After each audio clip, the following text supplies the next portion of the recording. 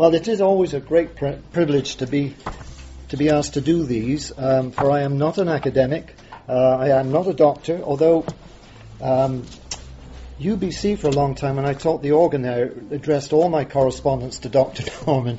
So I wrote a letter saying, look, you need to be clear, I am not a doctor, I don't have a doctorate. So they wrote back thanking me very much in an envelope marked Dr. Edward Norman. So,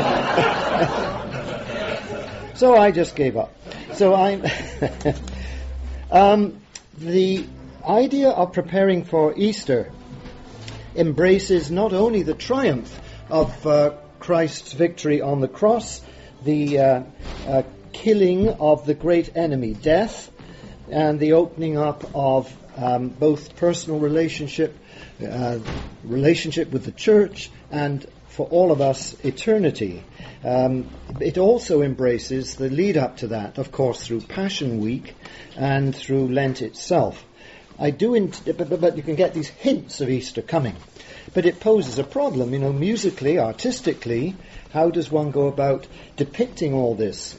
And George Herbert, who was born around 1600, just shy of it, said this: "Shall I then sing, skipping thy doleful story, and side with thy triumphant glory? Shall thy strokes be my stroking, thorns my flower, thy rod my posy, cross my bower? How then shall I imitate thee, and copy thy fair, though bloody hand?" So if he struggled with it, it's a small matter that I've struggled with it a bit today. If we jump sort of to the end of the plot, to the divine plot, this music perhaps sums up things very well.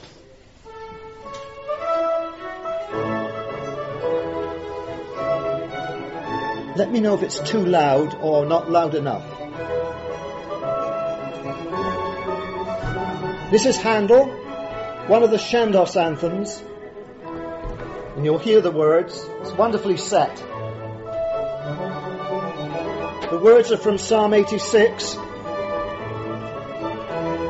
Let God arise and his enemies be scattered.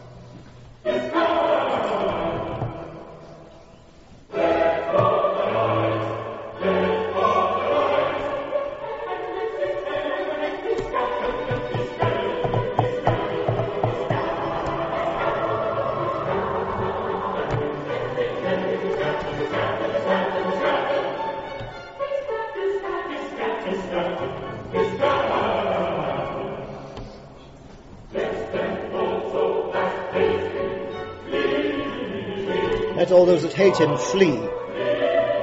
Flee. Wonderful word painting.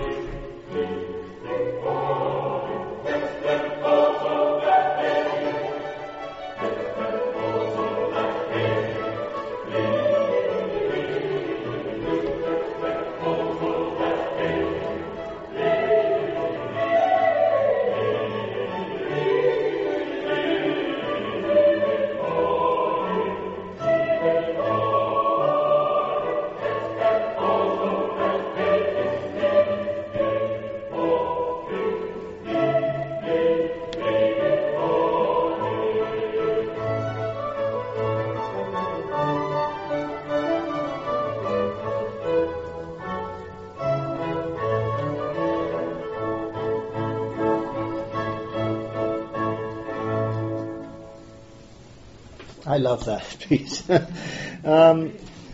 So that's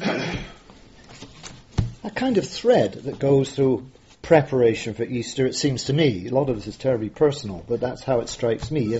His enemies will be vanquished. The ultimate enemy certainly will be. And of course there's also something of an eschatological aspect to it as well. When Christ returns, there will be judgment, and things will be set right, as Sam says to the Lady Galadriel. Things really will be set right. But during Lent, of course, we have the penitence, the self-examination. We have the trying to walk with Christ through those appalling circumstances that lead to his mock trial and corrupt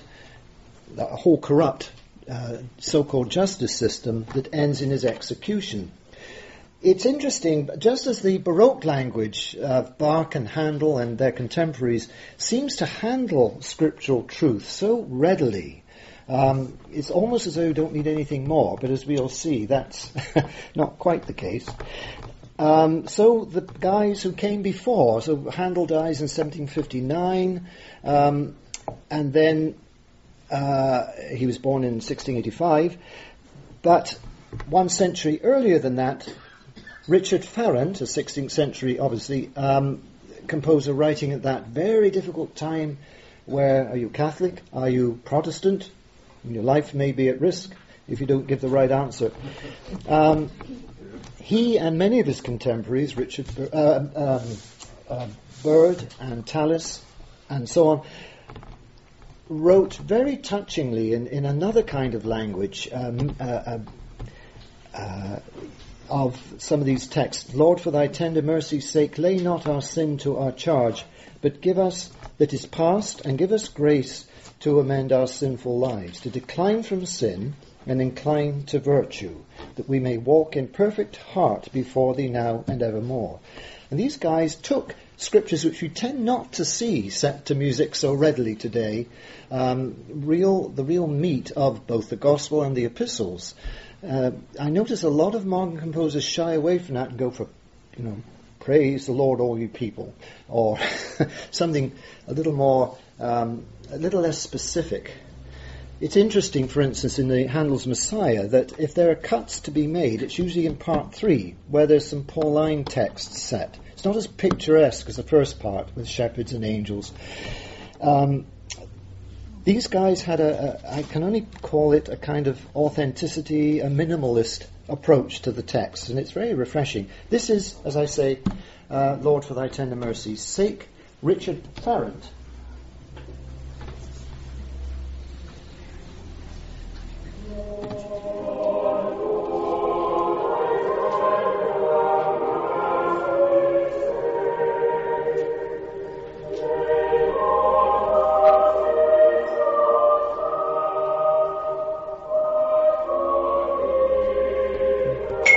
This is Westminster Abbey.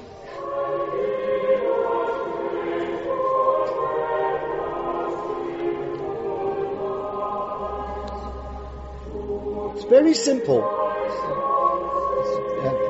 Syllabic.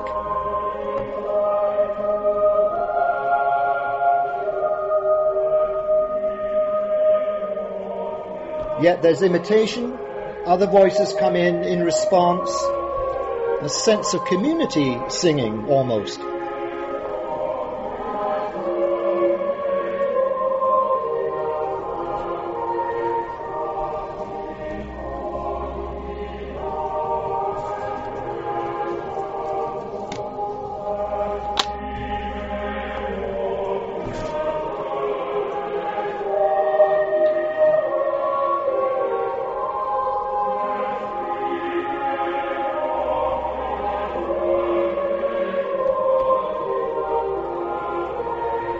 Almost got a walking pulse.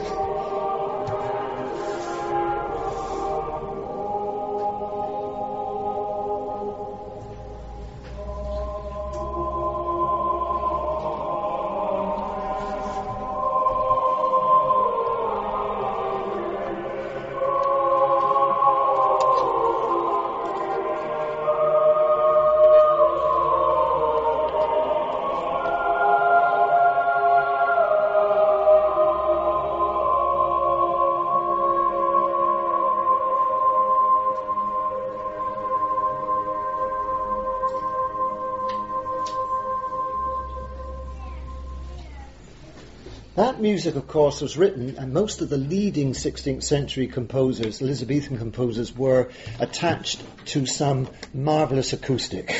Could have been the Chapel Royal, or it could be Westminster Abbey. There are a number of places where these gentlemen operated, but they were writing for an acoustic that would carry this glorious sound and create a kind of musical environment, little world in which these sounds almost collide with each other. It's which, just as the architects of those buildings, I think, hoped, though I'm no expert, that this would be some kind of hint of heaven. Best we can do for now. The other discipline that we are familiar with through Lent and in Passiontide is, though it gets into slightly balancing territory in Protestantism, is Christ on the cross. We don't let it stop at the crucifix, nor should we. Nevertheless, it's easy to skip that, and so we don't think much on the perhaps on the sufferings of our Lord, the significance of the Roman spear in the side, the blood coming forth and the water coming forth. Yet this old text of Ave Verum Corpus, it does refer to all those things. Now this setting is, well, they're all sung in Latin, sorry. There are some English translations actually, though not commonly. It's usually sung in Latin. It's been set by composers from the 16th century and earlier, right through to the present day. I hope you don't mind listening at a little more length to this. It's by Imant Raminch, who's a Latvian composer, born in 1943, and lives in the interior. He gained quite a remarkable name for his compositional work, with this being one of the sort of first of his products, and choirs and directors were bowled over by it. It's a gorgeous setting. So Imant Raminch, Raminsh, Ave Verum Corpus.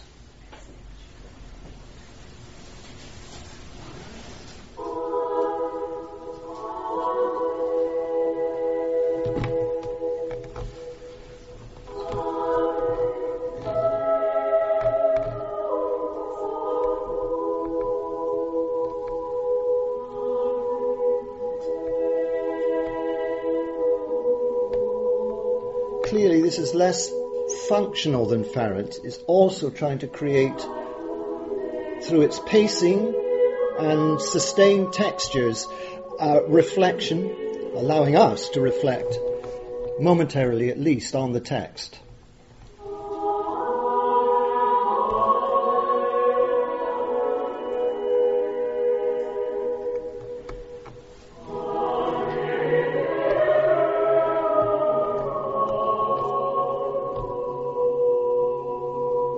It's a Canadian choir,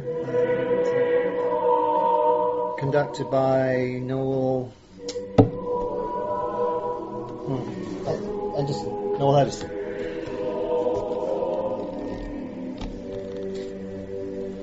It's the Elora Festival Singers.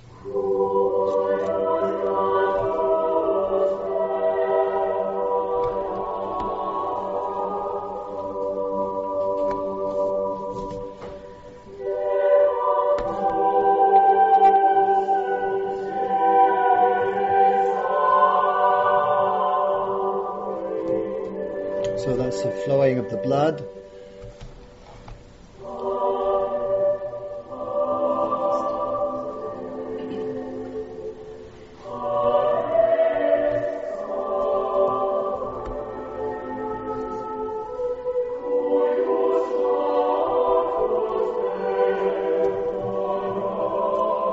That's the side pierced by the spear. He's repeating.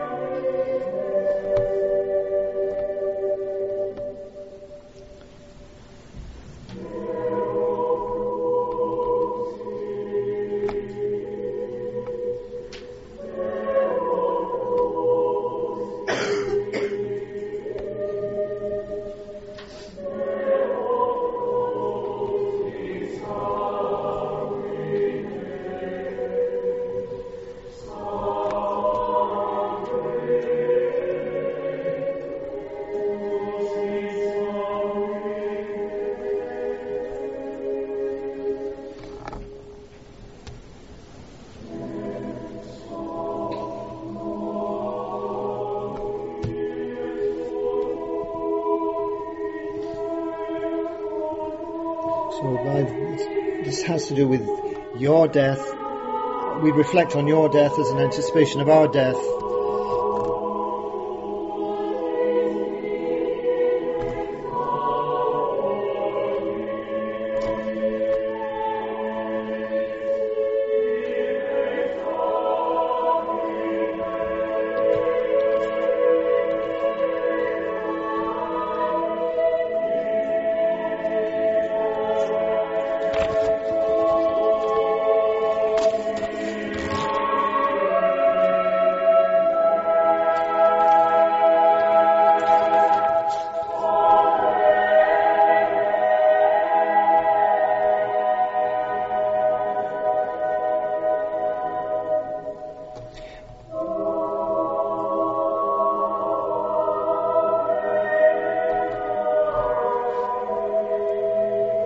Jesu dulcis, sweet Jesus, Jesu Pie, Holy Jesus, Son of Jesus, Son of Mary, have mercy on me. Amen.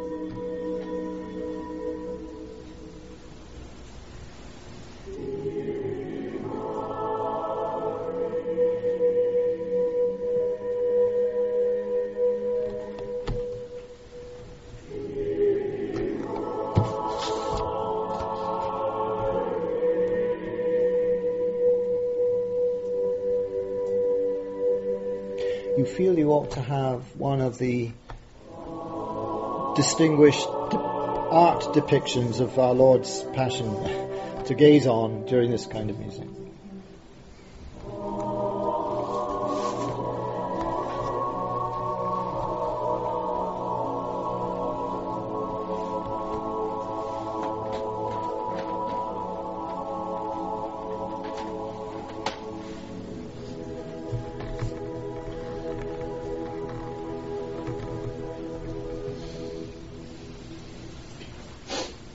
I find that deeply moving. I don't know if you do, but no, it's not easy to hear all the words. That's partly because these recordings are all done in these sumptuous acoustics. But if one does know the text, perhaps through repetition or liturgical repetition, or you're told or given a translation, it can be very powerful. That's a very specific reflection, and perhaps if you prefer always to have it in plain English, there are some wonderful things that reflect on Christ's work through this time that we're in celebrating now or acknowledging now. This work, I think, is a fine piece of music by the Canadian composer Paul Halley, based in Halifax. I think I may have played it before, but anyway, it doesn't matter. He takes the beautiful hymn, Jesus, the Very Thought of Thee, which is a Latin text from the 12th century, with a tune from our time almost. Gordon Slater, who I met, so it can't be that far ago. Oh, I suppose it could be. Was organist at Lincoln Cathedral. And he wrote this wonderful tune, which you'll catch in just a sec. But the words are important. Jesus, the very thought of thee with sweetness fills the breast. This is a 19th century translation, so there's much sweetness and also quite a few breasts about. But sweeter far thy face to see and in thy presence rest. No voice can sing, no heart can frame, nor can the mind recall a sweeter sound than Jesus' name, the Saviour of us all. O hope of every contrite heart, O joy of all the meek, to those who ask, how kind thou art, how good to those who seek. You may recognize it as having sung it. Jesus are only, well, there's more, but what to those who find are this, nor tongue nor pen can show. The love of Jesus, what it is, none but his, it says lovers, no, in this translation. Jesus, our only joy be thou, as thou our prize wilt be. In thee be all our glory now and through eternity. So this is how Paul Halley takes that hymn. He takes the tune too and does this with it. I think Terry has done this here, I think. A tricky little organ part.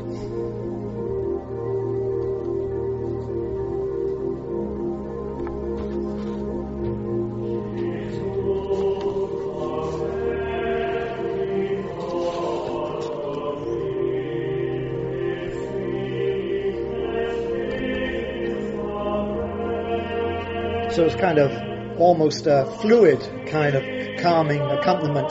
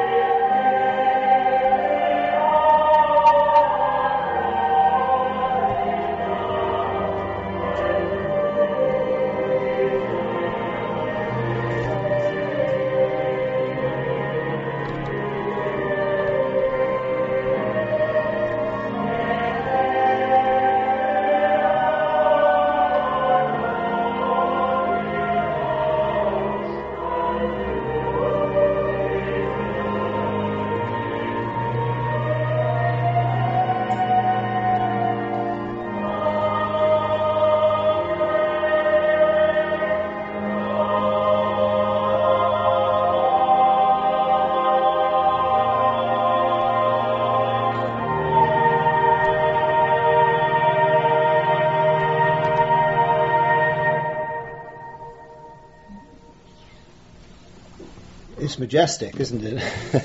But by reharmonizing each verse, same tune, with the text intact, he brings different colours to bear on it, as well as a different level, perhaps, of commitment, involvement, enthusiasm. I don't know how exactly to put it, but at any rate, it strengthens as it goes on.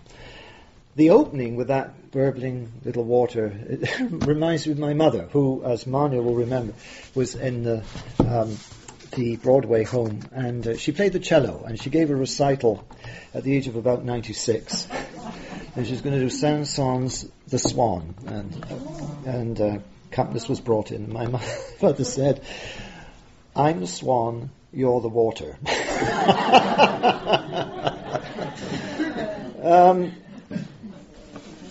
But so there we are, a Canadian composer, Canadian choir singing supremely well. My goodness me. Which is a sideline. These performances are so carefully crafted. It brings them to life in a wonderful way. Now, there's a fascinating composer, committed Christian, very much alive and well, called Arvo Pärt. And he's Estonian. And he has a very interesting take on the texts he handles. This is back into Latin again. One of the great struggles for any church musician, especially working in an evangelical Protestant tradition, is that so much wealth of music, historically and currently even, is with Latin texts. It's a language that fits music very, very well, or music can handle it best, I think, of all the languages. But again, it rests on the assumption that people kind of know what's being sung anyway. Just as when in many an Anglican church, you'll start off with Kyrie eleison, Christe eleison. We know it means have mercy upon us, Lord have mercy upon us, Christ have mercy upon us, because you're taught. Anyway, he's working on something of that assumption when he sets this Te Deum. Do you remember the Te Deum? We don't sing it much now, but it was a critical part of the morning prayer service in the prayer book. And it's an ancient Christian hymn. We praise thee, O Lord, we acknowledge thee to be... It's a marvellous text and very much worth reflecting on through this period that we're in now. Just a reminder, we praise thee, O God, we acknowledge thee to be the Lord. All the earth doth worship thee, the Father everlasting. To thee all angels cry aloud, the heavens and all the powers therein. It's a model of praise, because it starts there, not here.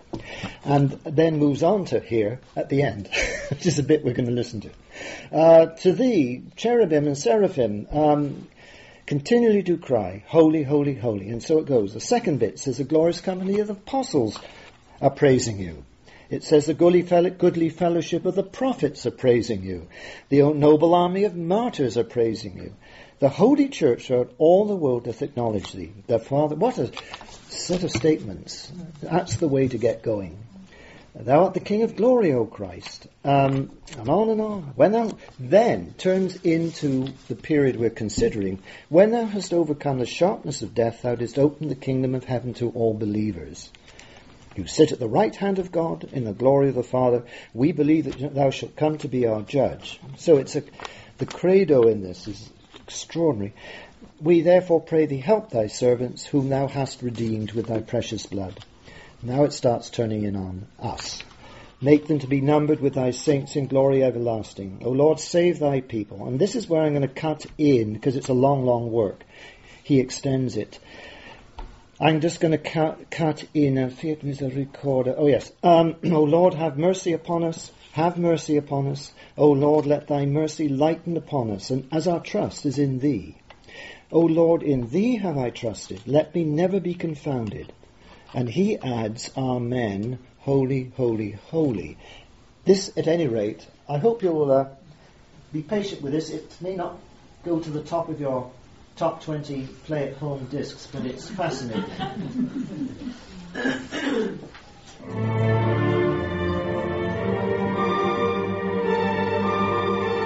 It's also, because of the stunning acoustic, it's very hard to hear the words, I'm afraid.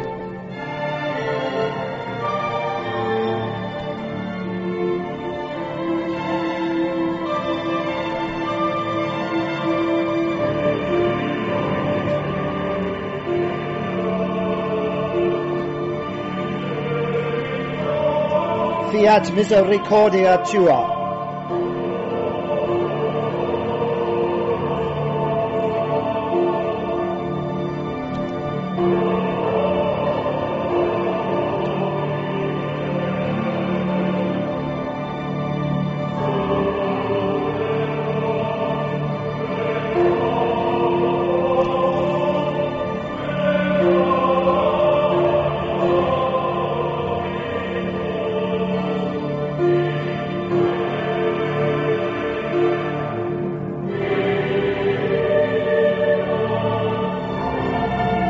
In thee is our trust.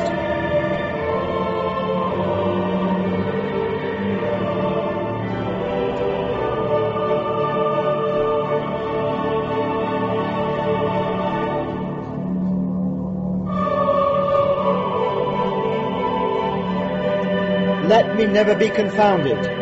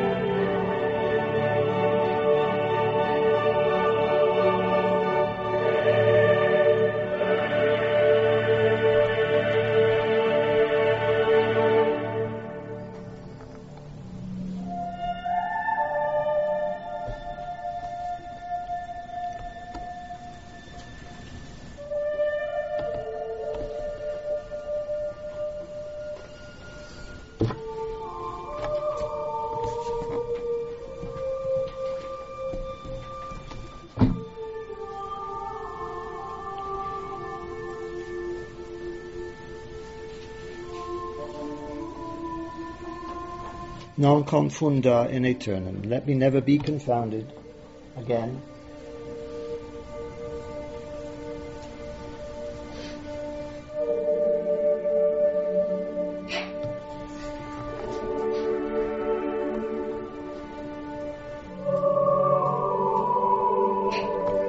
Amen. I think this is the Amen.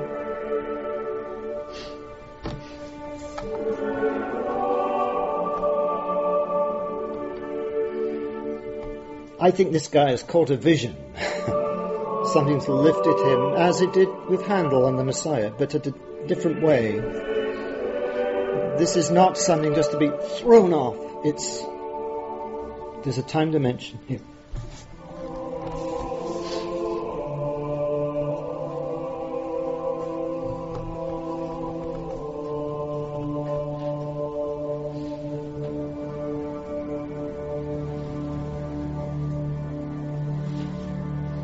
So there's this weightiness. This is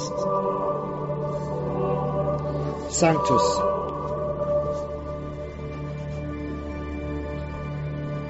Holy, holy, holy.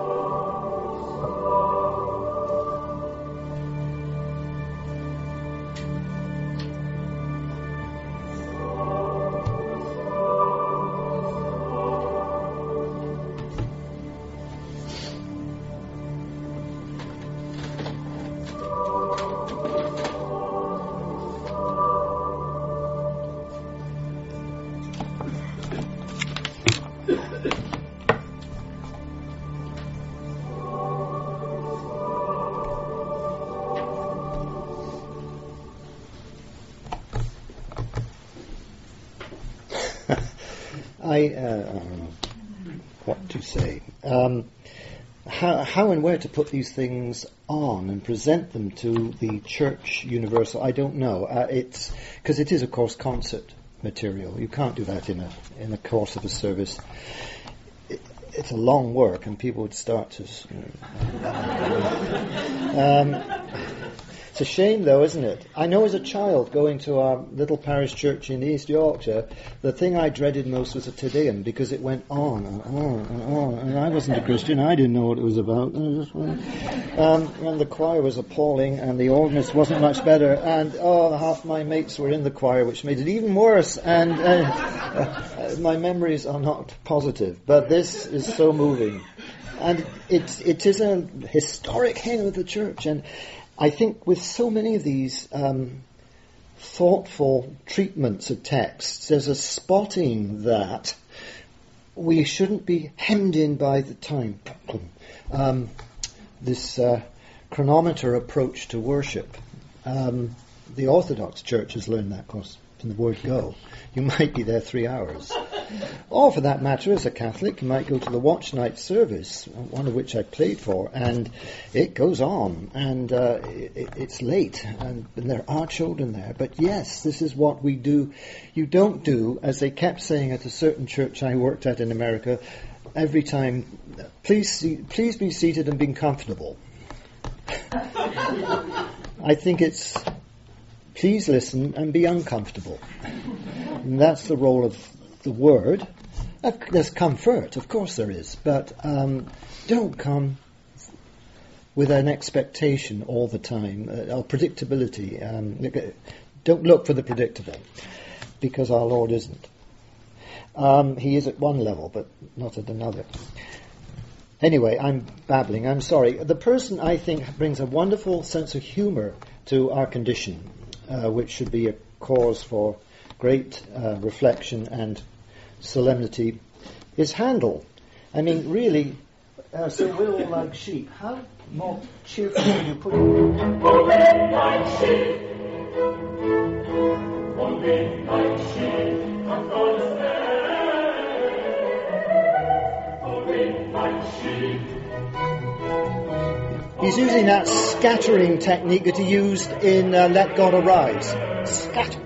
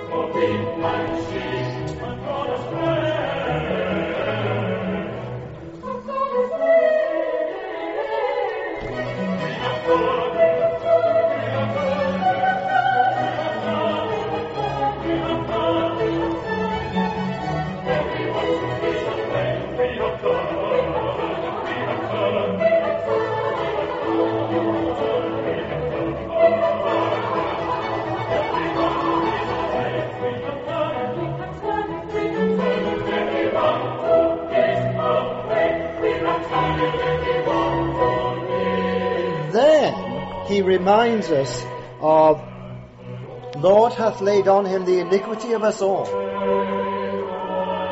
Complete change of mood.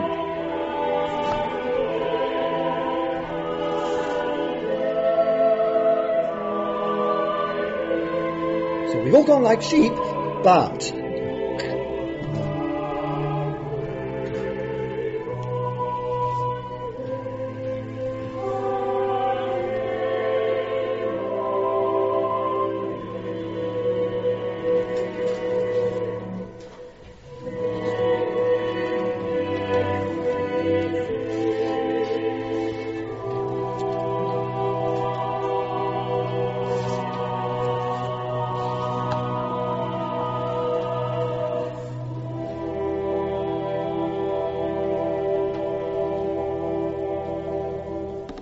just inspired, isn't it?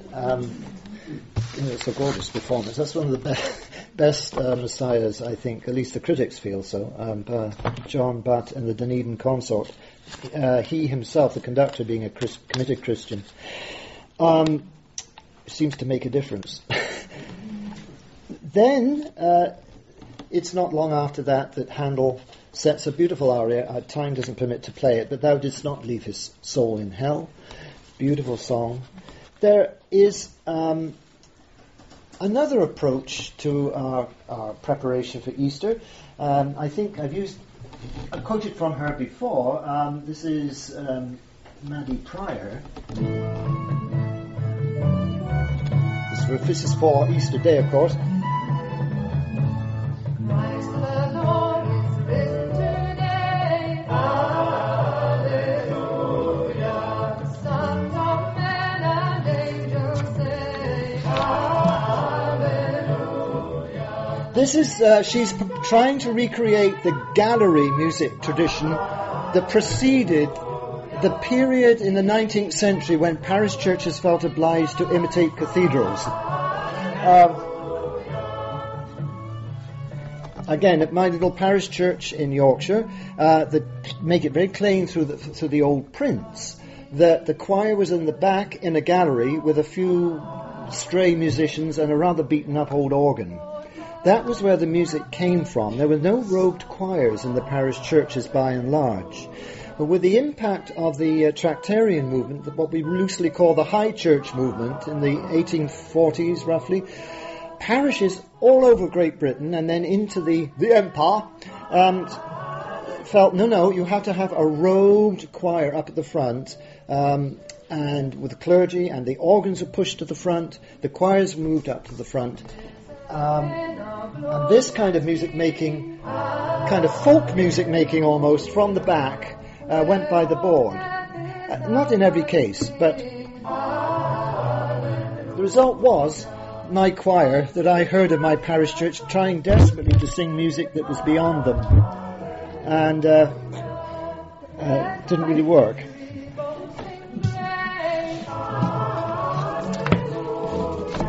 Great thing is to do it well, however simple it is.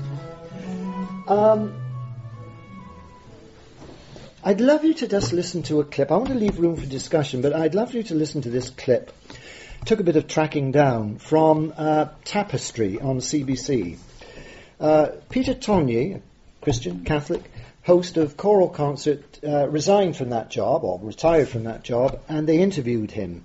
And it was really quite a revelation. The actual performance, unfortunately, I think is mono of the disc, because it's archival material, but that doesn't matter. It's Byrd's Haec Dies, which is, this is a day the Lord has made, and is traditionally sung on Easter Sunday.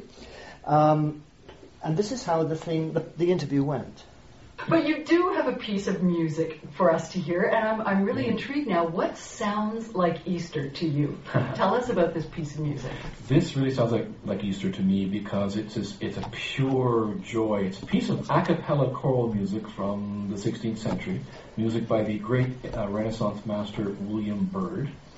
And I like it because, to tell you the truth, some music that's Easter music is too overblown, I think. I mean, that's fine to celebrate, but this is contained, and what can I say? It's sentiment without sentimentality. You know. Sorry. Short. The text is Haec Dies. The text translates to "This is the day that the Lord hath made." Alleluia. It's often sung in the Easter service. It's not long, it's just 2 minutes, but it's 2 minutes of perfect everything. It's intricate, it's difficult. I think the listener and the performer have an equal kind of thing going on here. Yeah. I can't wait to hear it. Oh, it's wonderful.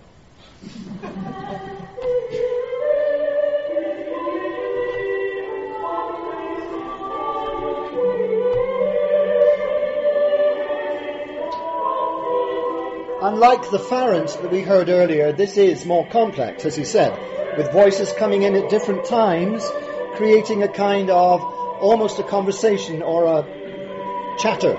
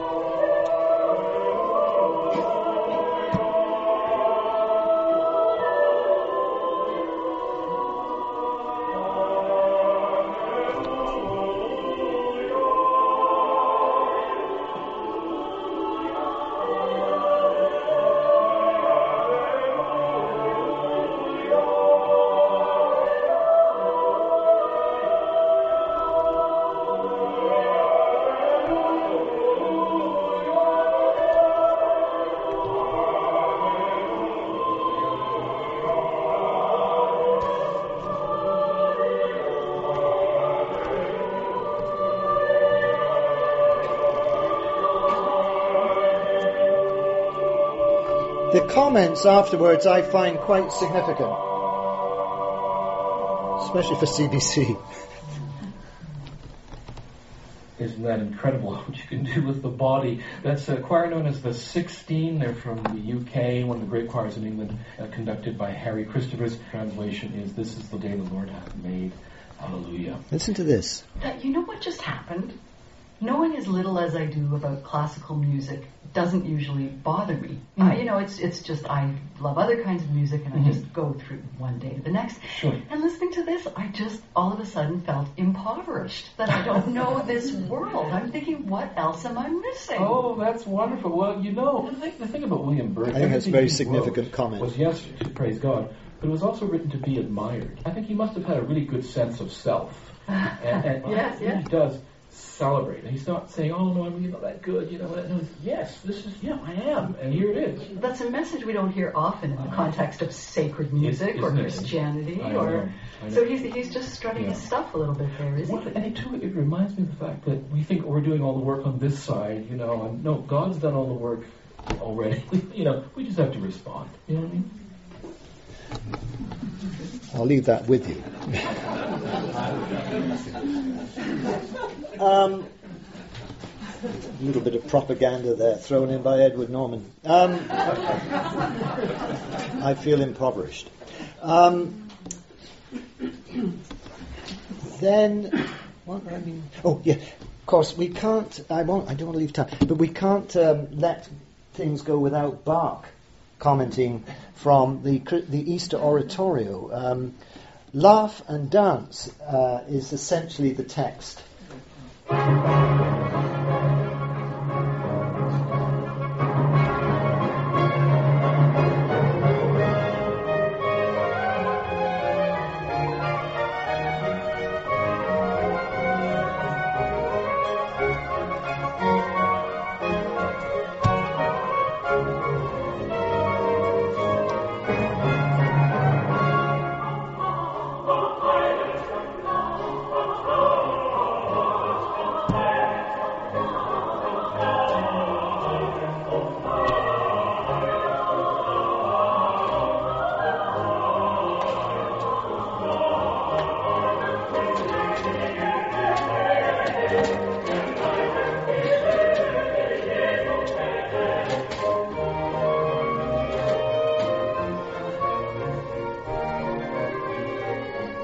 This is a Japanese choir, Japanese conductor, Christian Suzuki, I think is the name.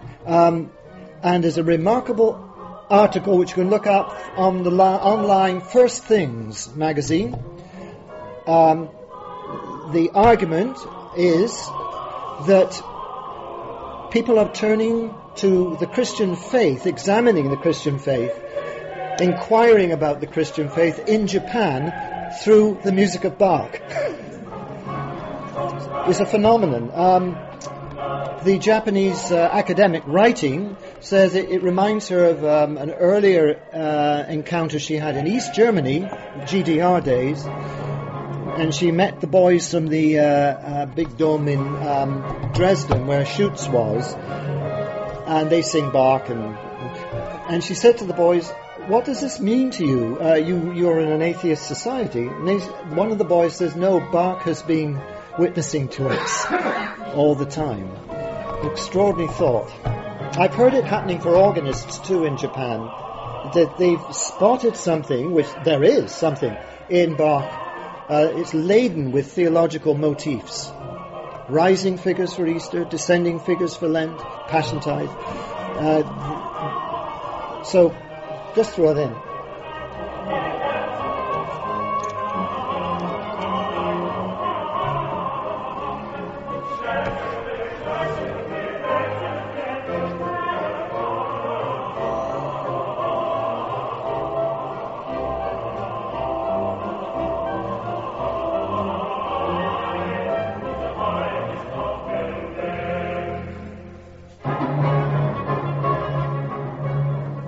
To fade that one out. And then, to bring us somewhat into our time, Vaughan Williams set famously a hymn tune that we should all know.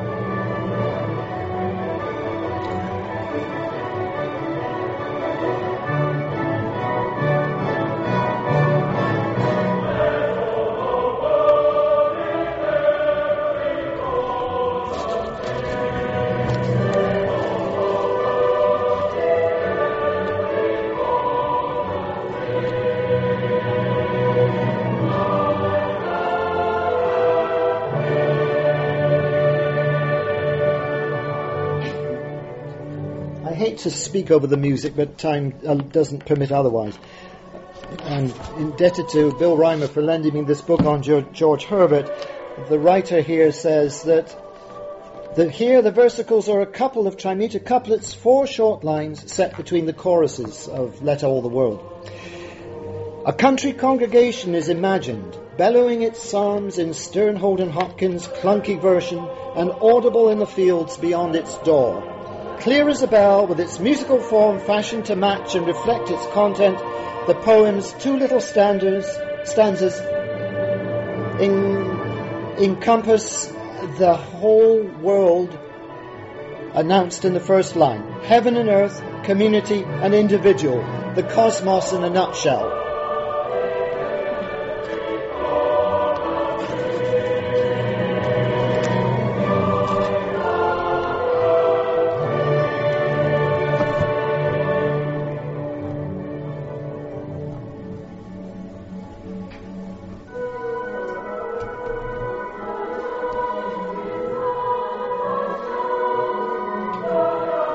No door can shut them out.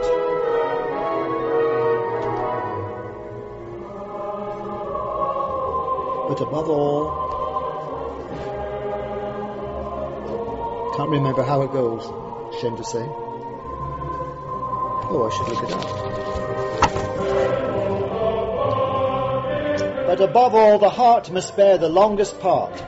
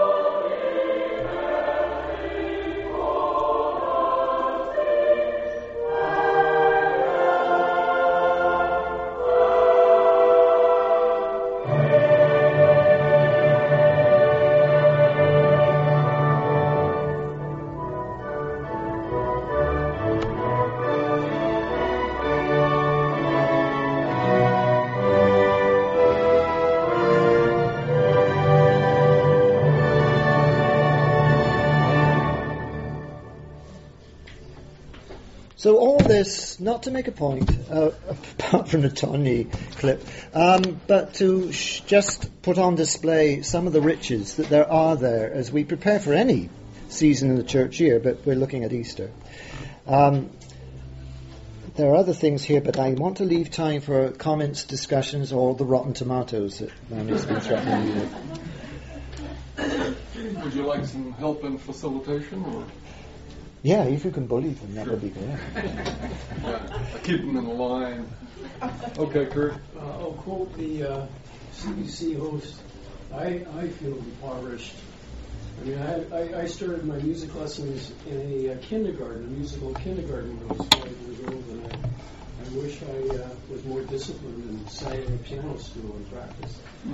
The very first piece you played by Handel, Psalm 86. Yes. Dumb question, but where is that from? That word. It's one of the Chandos anthems.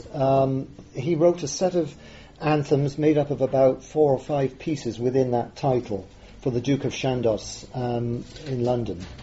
So they were commissioned, and anyway, Chandos, that's the heading. There are several of them, I forget how many, but that's just Arise, Let God Arise is just one of a set. And who is the writer of the lyrics?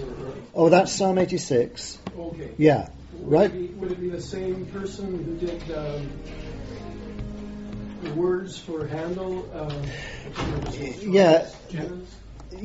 I don't know in the case of these anthems. He may have just been given the prayer book and go to it kind of thing. I'm not clear about that. I'm so glad I can hear that music show. Thank you very much. Kurt, you sound like another little boy who wanted to go outside and play. John? Yeah, this I used to go to the UBC recital hall and with organ there. Yes. Medieval Renaissance Baroque music. Music you've been playing, is that would that be Baroque or is that classical? Well, Handel, of course, and Bach are the pinnacle of Baroque, but the 16th century English composers belong to the Renaissance.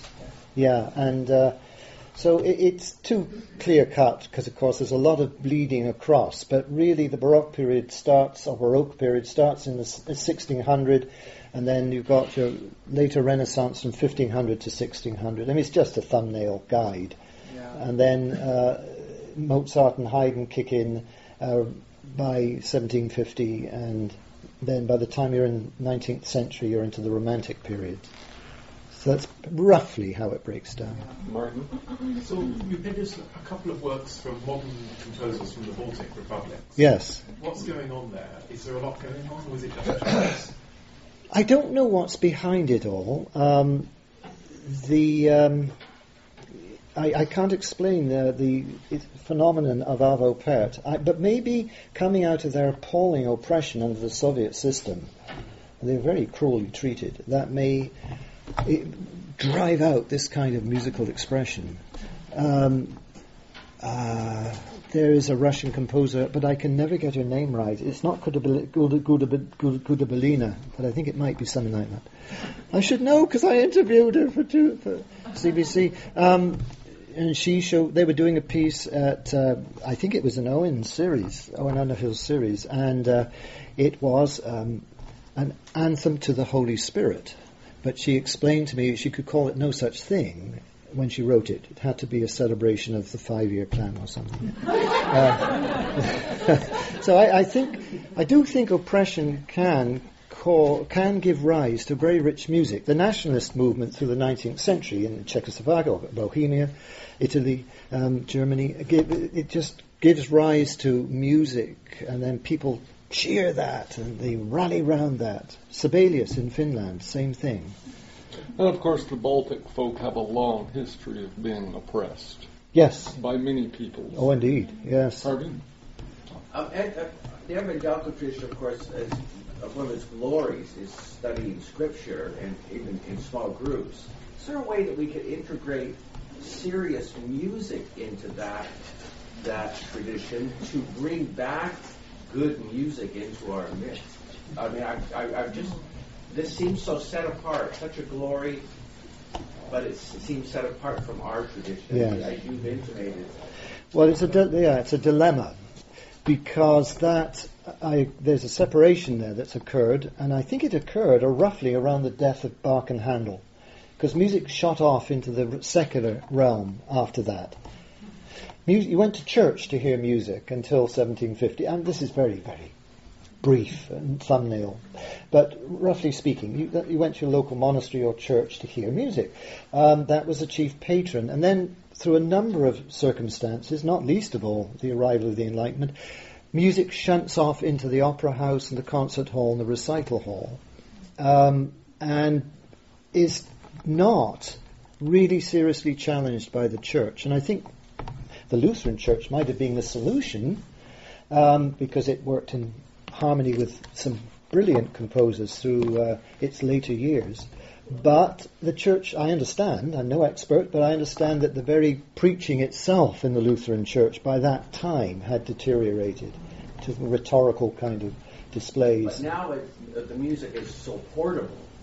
Yes. Modern technology says, take it with you. Yes. So, I mean, I want you to dream of right. an integration again. Right. Well, there are some initiatives out there, and guess what? They aren't unfortunately coming from within the church. When I wanted to play you a little bit, if there's time I will, of a piece by Eric Whittaker, which is an Alleluia, and I wanted to play it as interesting, a bit like the Arvo Pärt, a quiet Alleluia of the utmost beauty. It's a virtual choir. I don't know if I've only just discovered this. And you do a kind of Skype.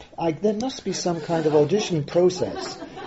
Thousands of people from 75 countries will practice their part, and it's sent in and digitally lined up.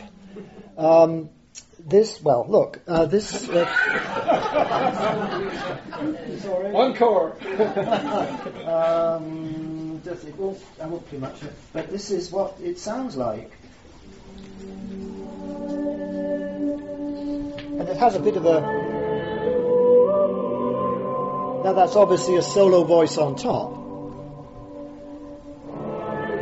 And if you look it up online, Eric Whittaker Virtual Choir, they have a background with little tiny squares with all the singers in them.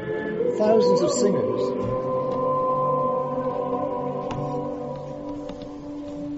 I don't think this would work with Bach, but these slower pieces, yes. So there's one approach, Skype. But no,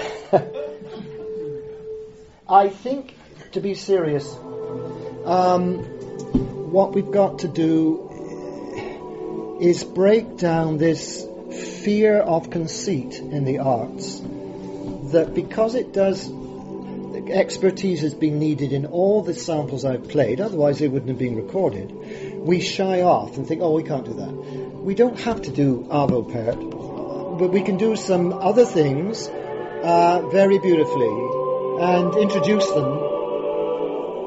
I've got a real feel right now, I don't know where it's going to go, for the children here. At the children's level, we can introduce them to fine hymns. I'm not sure if it helped, but I wrote 3 hymns for the Christmas for the children, which they've used downstairs. And if people within the church, like Owen is doing, write music for the church, I think that breaks down one barrier, that it's this us versus them crumbles a bit. But the thing that has to go is the notion of music as a utilitarian thing. It's just there to be used. There I would really take issue with Rick Warren. Music's just a bundle of notes, it's the words that matter. That is an ignorant statement and regrettable. And has done a lot of harm and just reinforced a very superficial approach to music in the evangelical realm. The other extreme, of course, is extreme manipulation through music, but that depends on a kind of commodified commercial filmic kind of use of music. Okay, in the back, George, and then Sheila. So. I just wanted to bring up the subject of the Te Deum. Yes. Again, the words of prayer and praise are just wonderful, and there's some great musical settings to the Te Deum. And I know it's quite lengthy, but that's probably the only reason I can think of why it isn't used in the traditional services. Yes, that is a reason. Is there a shortened version of it that could fit into a time constraint or anything like that? There's a paraphrase in that hymn book, psalm book that John Stott's church, also Lion Place, put out. We used it for a while in my time at St. John's, not much. I don't know. I find poetically we don't come out the better for those kind of efforts. Sometimes we do, but it just there's a breadth there which is embedded in the language, a set of dimensions to the word, to the meaning, which gets foreshortened and almost trivialized sometimes. I think we have to make room for more listening and being fed, as well as participating in things which are worth taking time over. Because it would only be done at morning prayer. Yes. Communion in morning prayer, yeah. Morning prayer is a shorter service. Yes. I know you're not in charge of the format of the service anymore, but no. But it seems strange to me. It's a shame. Well, I used to get around it a little bit. I don't know if Terry has. I expect he will. I used to have it as an anthem. That's one solution. Yeah. George? Ed, first, thanks for this wonderful, inspiring presentation. Several of the questions and several of the things you've said, I think, focus our attention on the vast accessibility of music at the highest or at the lowest level in its the technology of production, of reproduction, of distribution. The markets of music are absolutely unprecedented, as we all know. We could go home, most of us, if we've got access to an internet, we can hear anything, almost anything. I mean, on my Apple Music, iTunes, I've got I don't know how many versions of Bach's Christmas Oratorio, and I can't make up my mind as to which one I should play this year or next year or in between. What would you just say a few things about the context for all of this? You've talked about commodification and the subversive and dark elements of all of this. But is this a time going from when you only heard music in a chapel or in a church to where you can take it anywhere and you can get it anywhere?